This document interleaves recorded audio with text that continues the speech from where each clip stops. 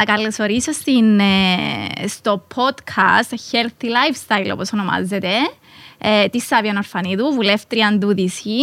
Χαίρομαι πάρα πολύ που είναι μαζί μας σήμερα. Είχα μιλήσει μαζί της όσον αφορά κάποια θέματα στη δική μου δουλειά, όσον αφορά την εξωσωματική γονιμοποίηση, την υποβοηθούμενη αναπαραγωγή. Ζήτησα τη βοήθεια της, ήταν άμεση, μου απάντησε κατευθείαν και είμαι πολύ ενθουσιασμένη που είναι μαζί μου σήμερα. Ευγενία, μου ευχαριστώ πολύ. Δεν φαίνεται το χαμόγελο με τη μάσκα που αναγκαστικά πρέπει να φοράμε και σωστά πρέπει να φοράμε εμείς, δημοσιογράφοι σε αυτή την περίπτωση όχι. Αλλά χαμογελώ γιατί θεωρώ ότι είναι... χαίρομαι που είμαι εδώ καταρχάς και χαίρομαι και επίσης που θα μιλήσουμε ένα θέμα που αφορά το μισό σχεδόν πληθυσμό της Κύπρου σε όλα τα επίπεδα και χαίρομαι που μπορούμε να βοηθήσουμε ακριβώς τα θέματα μητρότητας που τώρα που είμαι μάνα τα θεωρώ και τα πιο σημαντικά στη ζωή μου. Ακριβώς. Το Healthy Lifestyle έχει δημιουργηθεί για να βοηθήσει γυναίκες στον τομέα της υγείας ιδιαίτερα. Οπότε το θέμα της υποβοηθούμενης αναπαραγωγής είναι ένα κομμάτι το οποίο και εσύ έχεις ασχοληθεί μέσα και από την προσωπική σου εμπειρία αλλά μέσα και από την πολιτική σου πορεία και είναι κάτι που ενδιαφέρει τις γυναίκες και θέλουμε μέσα από το podcast να τις βοηθήσουμε να λύσουμε κάποιες απορίες που έχουν και ρωτούν επανειλημμένως και δεν ξέρουν πού να τις βρουν ή σε ποιον να απευθυνθούν. Οπότε ας ξεκινήσουμε αρχικά με το πώς βρήκες εσύ, σε ποιον απευθύνθηκες, πώς αποφάσισες να προχωρήσεις στην υποβοηθούμενη αναπαραγωγή, αν υπήρχαν κάποια σημεία τα οποία μπορούσες να βρεις από μόνη σου, έχεις διαβάσει κάπου, κατευθύνθηκες από τον γιατρό σου. Ας ξεκινήσουμε για να ξέρει και μια γυναίκα η οποία ενδιαφέρεται, θέλει να το κάνει. Ελπίζω να έχει περάσει το θέμα ταμπού στην Κύπρο. Να μπορεί να το κάνει, να ψάξει σωστά. Καταρχάς να ξεκινήσουμε με το τελευταίο που είναι πάρα πολύ σημαντικό θεωρώ και ευχαριστώ για την πρόσκληση, νομίζω πριν δεν το έχω πει και καλή επιτυχία σε αυτά τα podcast, ευχαριστώ είναι πολύ σημαντικά. Να πω ότι δεν θεωρώ πλέον ότι πρέπει να θεωρείται αυτό το θέμα ταμπού με οποιοδήποτε τρόπο. Πριν από μένα πολλές γυναίκες το έχουν πράξει και στο εξωτερικό αλλά και στην Κύπρο. Απλώς έτυχε εγώ να είμαι το πρώτο δημόσιο πρόσωπο που το κάνω και το δημοσιοποιώ και το είχα δημοσιοποιήσει για ευνόητους λόγους, όπως είχα πει, για να προωθήσω κάποιες πολιτικές τις οποίες πετύχαμε και αλλάξαμε για να βοηθήσουμε στο τέλος της ημέρας τους πολίτες και συγκεκριμένα τις γυναίκες που θέλουν να γίνουν μητέρες. Θεωρώ ότι είναι αναφέρετο το δικαίωμα για κάθε γυναίκα το δικαίωμα στη μητρότητα και πρέπει ως πολιτεία να διευκολύνουμε ακριβώς μέσω των διαδικασιών και των νομοθεσιών αυτές τις καταστάσεις για να μπορούμε να τους ενισχύσουμε στο ρόλο που θέλουν να διαδραματίσουν στο μέλλον της μητέρας. Να πω ότι εγώ είχα ενημερωθεί από τον γιατρό μου, τον γυναικολόγο. Γι' αυτό και ακριβώς είχα ένα από τα θέματα που είχα θέσει στη Βουλή πριν λίγους μήνες είναι ότι πρέπει να γίνει εκστρατεία ενημέρωσης για τη φύλαξη των οαρίων και για την εξωσωματική και στους πολίτες για να ζητούν την ενημέρωση και να γίνεται ομοιόμορφα αυτή η εκστρατεία. Νομίζω από το Συμβούλιο Ιατρικός Υποβοηθούμενης Αναπαραγωγής που θα γίνει. Είναι κάτι που λείπει, κάτι που χρειάζεται να γίνει, είναι απαραίτητο να γίνει η ενημέρωση. Και σε δύο επίπεδα όμως. Πρώτα, έγκαιρη και σωστή ενημέρωση στους πολίτες, στις γυναίκες, αλλά και στους ίδιους τους γιατρούς, τους γυναικολόγους, για να ενημερώνουν σωστά τις γυναίκες. Δηλαδή, ένα από τα πιο σημαντικά θέματα που θα πρέπει ένας γυναικολόγος να πει σε μια γυναίκα που είναι στα 37-38 είναι αυτό. Εγώ ήμουνα 39. Δεν ενδιαφέρεται στον ορίζοντα οποιοδήποτε σημάδι για σχέση, πόσο μάλλον να καταλήξει σε γάμο. Συνεπώς, αποφάσισα να κάνω μόνη μου παιδί. Πήγα στη γυναικολόγο μου και της είπα: θέλω να μου πεις τι χρειάζεται να κάνω για αυτό το θέμα. Θέλω να κάνω παιδί μόνη μου. Οπότε καθίσαμε εκεί, πήγαμε για καφέ, πιο συγκεκριμένα, γιατί ήθελα έτσι να είναι πιο άνετη η συζήτηση. Και είναι πολύ σημαντικό να νιώθει άνετα μια γυναίκα με τον ή την γυναικολόγο της. Στη συγκεκριμένη περίπτωση ήταν γυναίκα. Και εκεί την ρώτησα τα πάντα. Όσοι με ξέρουν ότι ρωτάω συνέχεια πολλά πράγματα. Οπότε κάτσαμε πάρα πολλές ώρες και μου έλυσαν όλες μου τις απορίες. Είναι σημαντικό να μας λύνουν όλες τις απορίες οι γυναικολόγοι, να μας εξηγούν το κάθε τι για να νιώθουμε κι άνετα με την όλη διαδικασία. Οπότε έτσι ξεκίνησε η διαδικασία της ενημέρωσης για τη φύλαξη των οαρίων. Και μετέπειτα προχωρήσαμε και στο θέμα της εξωσωματικής μεθόδης σπέρματος. Και μετά τη δημοσιοποίηση, να πούμε, πάρα πολλές γυναίκες πλέον συζητούν δημόσια ρωτούν, ενδιαφέρονται, δεν τρέπονται να το πούν, οπότε θεωρώ ότι το θέμα ταμπού που είχαμε πει πριν, θεωρώ ότι έχει πλέον εξαλειφθεί.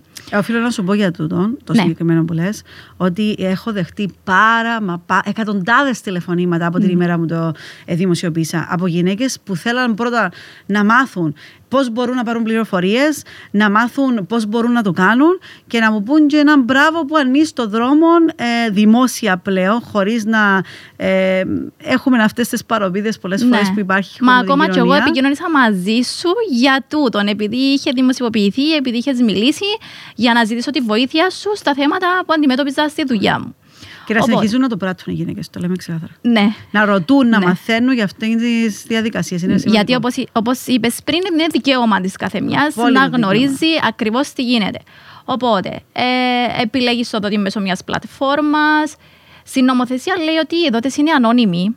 Θεωρείς ότι τούτον πρέπει να αλλάξει.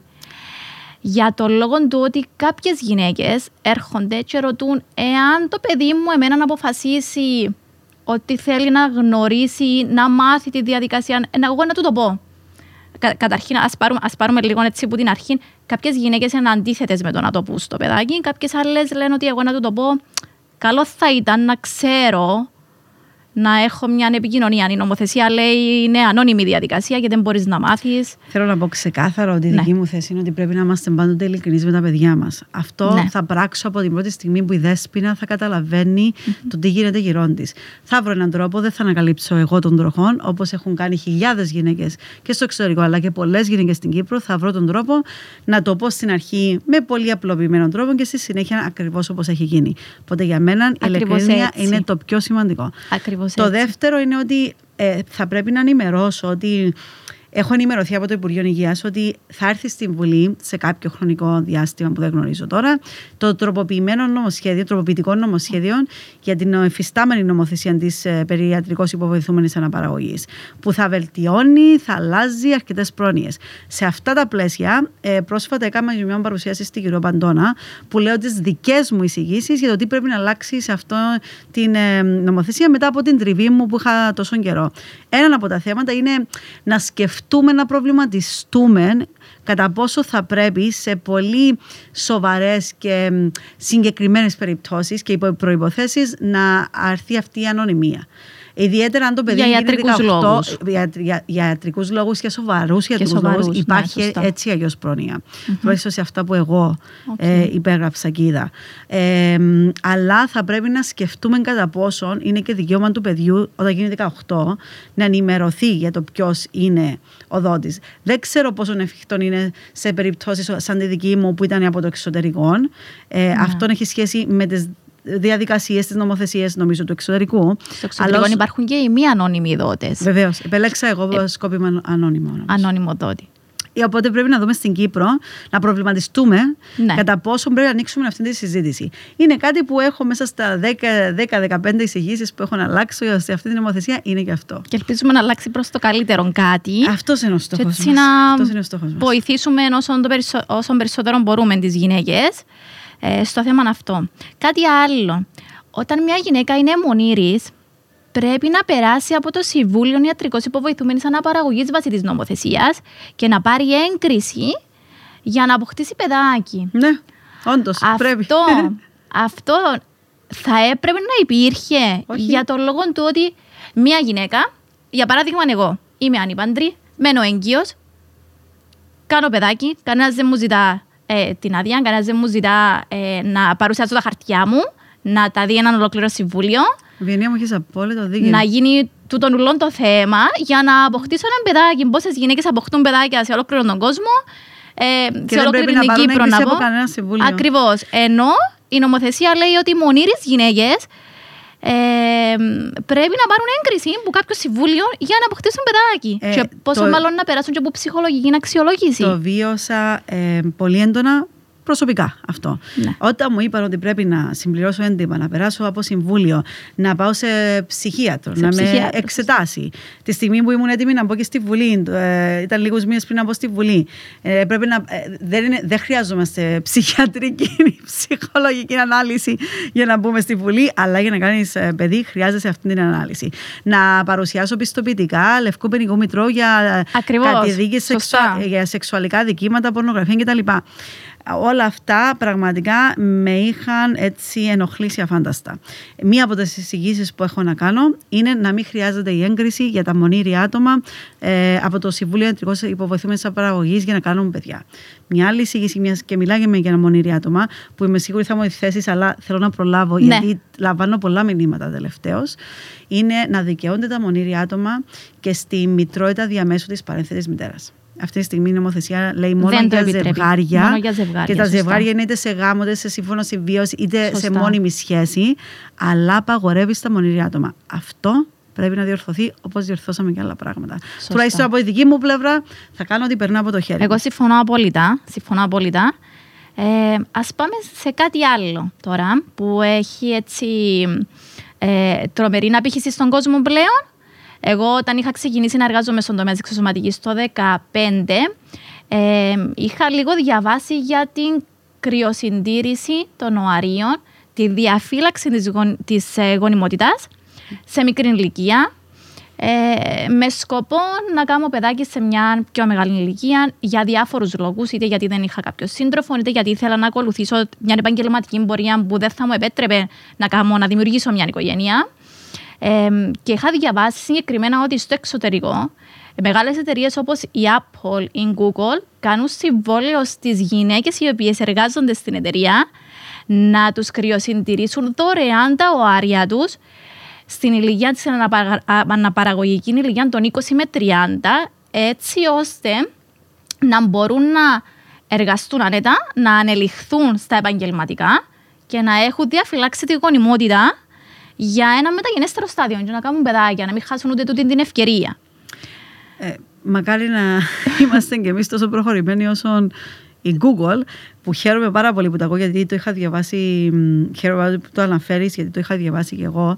Η αλήθεια είναι ότι η ενημέρωση για τη φύλαξη νοαρίων, όπως έχουμε πει και πριν, είναι πάρα πολύ σημαντική για 3 λόγους, κατά τη δική μου άποψη. Ο πρώτος λόγος είναι αυτός που έθεσες εσύ πολύ ξεκάθαρα. Μια γυναίκα έχει κάθε δικαίωμα, όπως και οποιοδήποτε άντρας, να προχωρήσει στην επαγγελματική του ζωή ή την επαγγελματική της ζωή, να έχει τις φιλοδοξίες της να πετύχει στον τομέα της, να μην είναι αναγκασμένη να κάνει παιδί γρήγορα, μπορεί να το κάνει και στα 38 και στα 39 και στα 40 της. Σωστά. Και να μπορέσει να χτίσει την καριέρα της. Επίσης, άλλοι λόγοι μπορεί να είναι προσωπικοί, μπορεί να είναι εκπαιδευτικοί λόγοι. Υπάρχουν 1002 λόγοι που μπορεί μια γυναίκα να φυλάξει τη γονιμότητα της στα 32 της, 33 της για το μέλλον. Αυτός είναι ο ένας λόγος. Ο άλλος λόγος είναι κάτι που ήρθαν αντιμέτωποι και πρόσφατα μέσα από συζητήσεις που είχαμε κάποιες γυναίκες. Υπάρχουν γυναίκες που έχουν πρόωρη μηνόπαυση. Δηλαδή 33-34 ξεκινά πραγματικά μια διαδικασία που σταματά να λειτουργεί το σώμα σου όπως θα πρέπει για να προετοιμάζεσαι για τη μητρότητα. Συνεπώς, αυτές οι γυναίκες θα πρέπει να φυλάξουν τα οάρια τους σε πολλά πιο μικρή ηλικία για να μπορέσουν να πάρουν τις πιθανότητες τους, να αυξήσουν τις πιθανότητες τους για να γονιμοποιήσουν στο μέλλον. Το τρίτο και πάρα πολύ σημαντικό είναι να ενημερώνει σωστά ο γιατρός ή η ομάδα των γιατρών όταν μια γυναίκα διαγνώστηκεται με καρκίνο. Το ίδιο και για έναν άντρα. Και για έναν άντρα. Δηλαδή, που είναι κάτι που ξεκίνησε στην Κύπρο. Δηλαδή, η κρυοσυντήρηση του σπέρματος και οαρίων είχε ξεκινήσει από τους καρκινοπαθείς ουσιαστικά. Έτσι πρέπει να είναι. Γιατί δεν ξέρεις ποτέ, πρέπει να περάσουν, νομίζω, δεν είμαι γιατρός, από ό,τι μου έχουν πει, 5 χρόνια μετά που κάνεις τις χημειοθεραπείες, εάν και εφόσον. Γι' αυτόν τον λόγο και θα πρέπει να γίνεται η φύλαξη είτε του οαρίου είτε του σπέρματος πριν ξεκινήσουν τη χημειοθεραπεία, στις περιπτώσεις βεβαίως που προλαβαίνουν και στις περιπτώσεις που υπάρχει το περιθώριο. Αναλόγως και με την κάθε περίπτωση, για να είμαστε και σωστά ιατρικά. Και να αναφέρω ένα παράδειγμα που μου είχε τύχει στη δουλειά μου. Ένας κύριος ο οποίος είχε διαγνωστεί σε ηλικία γύρω στα 25 με καρκίνο, είχε κρυοσυντηρήσει το σπέρμα του από προηγουμένως. Και ήξερε το.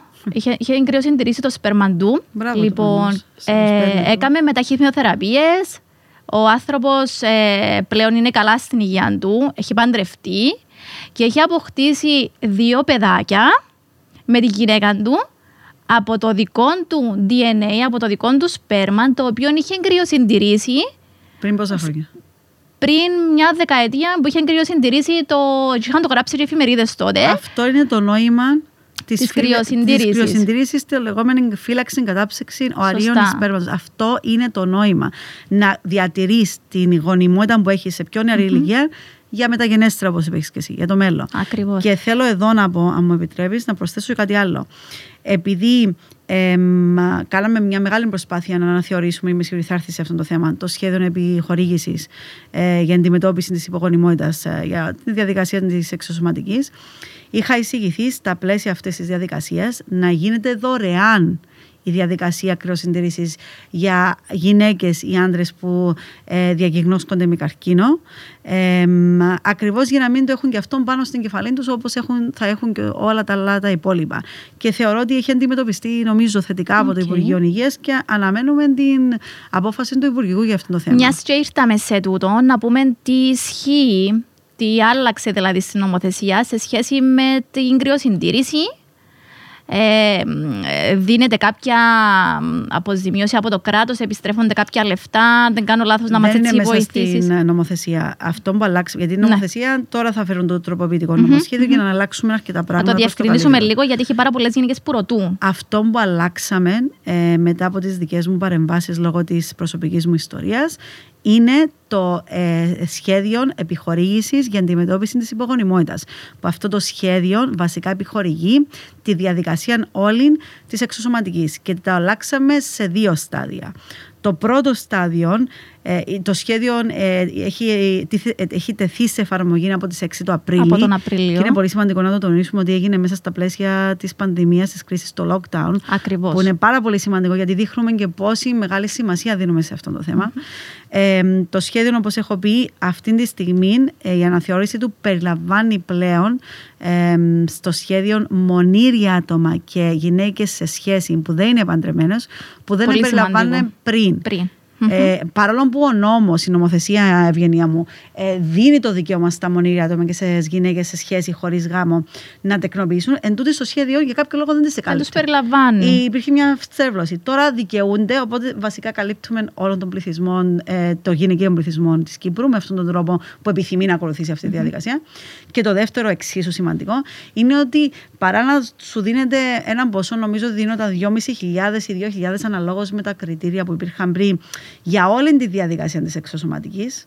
Τώρα, αυτή τη στιγμή, σπάζουν τα στάδια, γιατί ξέρεις, μια γυναίκα μπορεί να φυλάξει τα οάρια σήμερα και να τα χρησιμοποιήσει σε 5 χρόνια. Να τα ξεπαγώσει, να κάνει τη γονιμοποίηση, να θα γίνουν βασοκίστες, να γίνει εμβριομεταφορά κτλ. Οπότε, σπάζουμε σε στάδια για να μπορεί μια γυναίκα να εκμεταλλεύεται σε εισαγωγικά και να στηρίζεται οικονομικά από το κράτος για όλα τα στάδια. Και σε αυτό το πλαίσιο έχουμε προωθήσει και τις 2.000 ευρώ για τη διαδικασία της φύλαξης των οαρίων. Που ήταν κάτι εξαιρετικό, το είχαμε δει. Είναι και ένα κίνητρο για να παγώσουν τα οάρια. Γιατί τους. έχει πολλές γυναίκες, ιδιαίτερα αυτή τη στιγμή με την πανδημία και την οικονομική κρίση που εξελίχθηκε στην οικονομική κρίση, που δεν έχουν αυτά τα χρήματα ή τουλάχιστον όλα τα χρήματα για να προχωρήσουν στη φύλαξη οαρίων. Και προσπαθούμε να στηρίξουμε έστω και με αυτόν τον τρόπο, πέρα από την ψυχική, σωματική στήριξη που χρειάζεται και την ψυχολογική, μια γυναίκα τουλάχιστον να έχει την οικονομική στήριξη ως ένα βαθμό. Και είναι και ένα κίνητρο για να το ψάξουν πάρα πολλές γυναίκες σε μικρή ηλικία, να δουν πού βρίσκομαι στη γονιμότητα μου, τι έχω κάποιο πρόβλημα, να το ψάξουν, να δουν, να πούν, να εκμεταλλευτούν την ευκαιρία που τους δίνεται, να παγώσουν τα οάρια. Γιατί ένα πρόβλημα το οποίο αντιμετωπίζω σχεδόν καθημερινά είναι να βλέπω, να συναντώ ουσιαστικά γυναίκες οι οποίες να μου λένε, να έχουν κάνει πάρα πολλές αποτυχημένες εξωσωματικές προσπάθειες και να φτάνουν να καταλήγουν σε μια λύση η οποία είναι η δωρεά οαρίων, δηλαδή πρέπει να πάρουν οάρια από κάποια άλλη γυναίκα και να μου λένε, εμένα κανένας δεν με ενημέρωσε σε πιο μικρή ηλικία ότι μπορώ να παγώσω τα δικά μου τα οάρια. Ναι. έτσι ώστε να έχω το δικό μου το γενετικό υλικό, το δικό μου το DNA. Καταλήγουμε πάλι πίσω στη σωστή και έγκαιρη ενημέρωση. Άρα, και να τονίσουμε ότι πλέον μπορεί κάποιος να χρησιμοποιήσει, δηλαδή να κάνει αίτηση για να πάρει κάποια χρήματα από το κράτος στα πλαίσια αυτού του σχεδίου 4 φορές. Δηλαδή, μια γυναίκα μπορεί να κάνει όλη τη διαδικασία της εξωσωματικής μέχρι και 4 φορές ή να σπάσει σε στάδια μέχρι και 4 φορές. Αυτό είναι πάρα πολύ σημαντικό. Ιδιαίτερα αυτήν την πολύ δύσκολη εποχή που περνούμε. Περίοδο της πανδημίας. Σωστά. Οπότε, κλείνοντας, το συμπέρασμα που θέλουμε να πούμε είναι ότι το αποτέλεσμα όλης αυτής της προσπάθειας είναι ότι πρέπει να γίνει μια συντονισμένη ενημέρωση του κόσμου. Που θα γίνει από το Συμβούλιο Ιατρικός Υποβοηθούμενης Αναπαραγωγής. Ξεκίνησε ήδη. Αναμένουμε. Και εμείς αναμένουμε. Το έντυπο για να γίνει ομοιόμορφα, να είναι σε όλους το ίδιο, σε όλες τις μονάδες. Σε όλες τις μονάδες εξωσωματικής το ίδιο, σε όλους τους γυναικολόγους το ίδιο, να ενημερώνονται οι πολίτες με τον ίδιο τρόπο. Ευελπιστούμε ότι και μέσω του podcast του για το κοινό που έχουμε να λύσαμε κάποιες απορίες. Επιφυλάσσεστε ότι θα έχει βγει το έντυπο σε κάποια, ξέρω εγώ, μέσα στον επόμενο μήνα. Ευελπιστούμε ότι η τελευταία πληροφόρηση που είχαν ότι ήταν προς το τέλος. Ήθελαν να βάλουν και κάποια θέματα άλλα μέσα που. Για να ενημερωθούν όσες πιο πολλές γυναίκες μπορούν. Ακριβώς.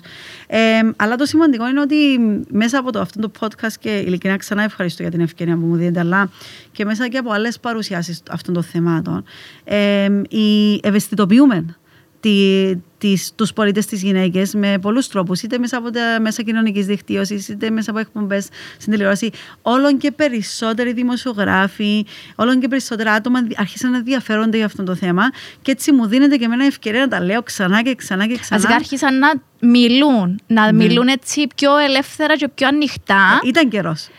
Ήταν επιτέλους, όντως επιτέλους.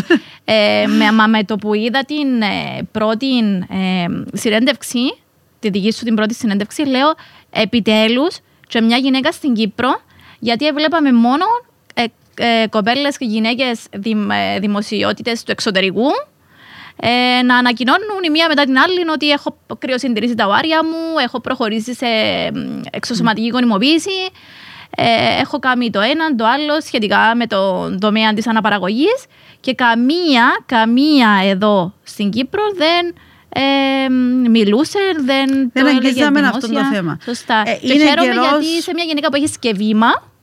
Αυτό είναι η ουσία. Ακριβώς, αξιοποιούμε αυτό το βήμα που κάποιοι άλλοι δεν το είχε στο παρελθόν, να κάνουμε τις αλλαγές που χρειάζεται να κάνουμε. Εξάλλου, ποιος είναι ο ρόλος στο τέλος της ημέρας, Ευγενία μου, ενός βουλευτή? Δεν είναι να προωθεί πολιτικές που να κάνουν καλό για τον πολίτη. Ακριβώς. Και να βελτιώνουν την καθημερινότητα και την ποιότητα ζωής του. Αυτός είναι ο στόχος μου, τουλάχιστον εμένα. Τέλεια. Αυτό προσπαθώ. Τέλεια. Τελειώσαμε. Ευχαριστώ πάρα πολύ. Εγώ ευχαριστώ. Στη διάθεση σου και στο μέλλον.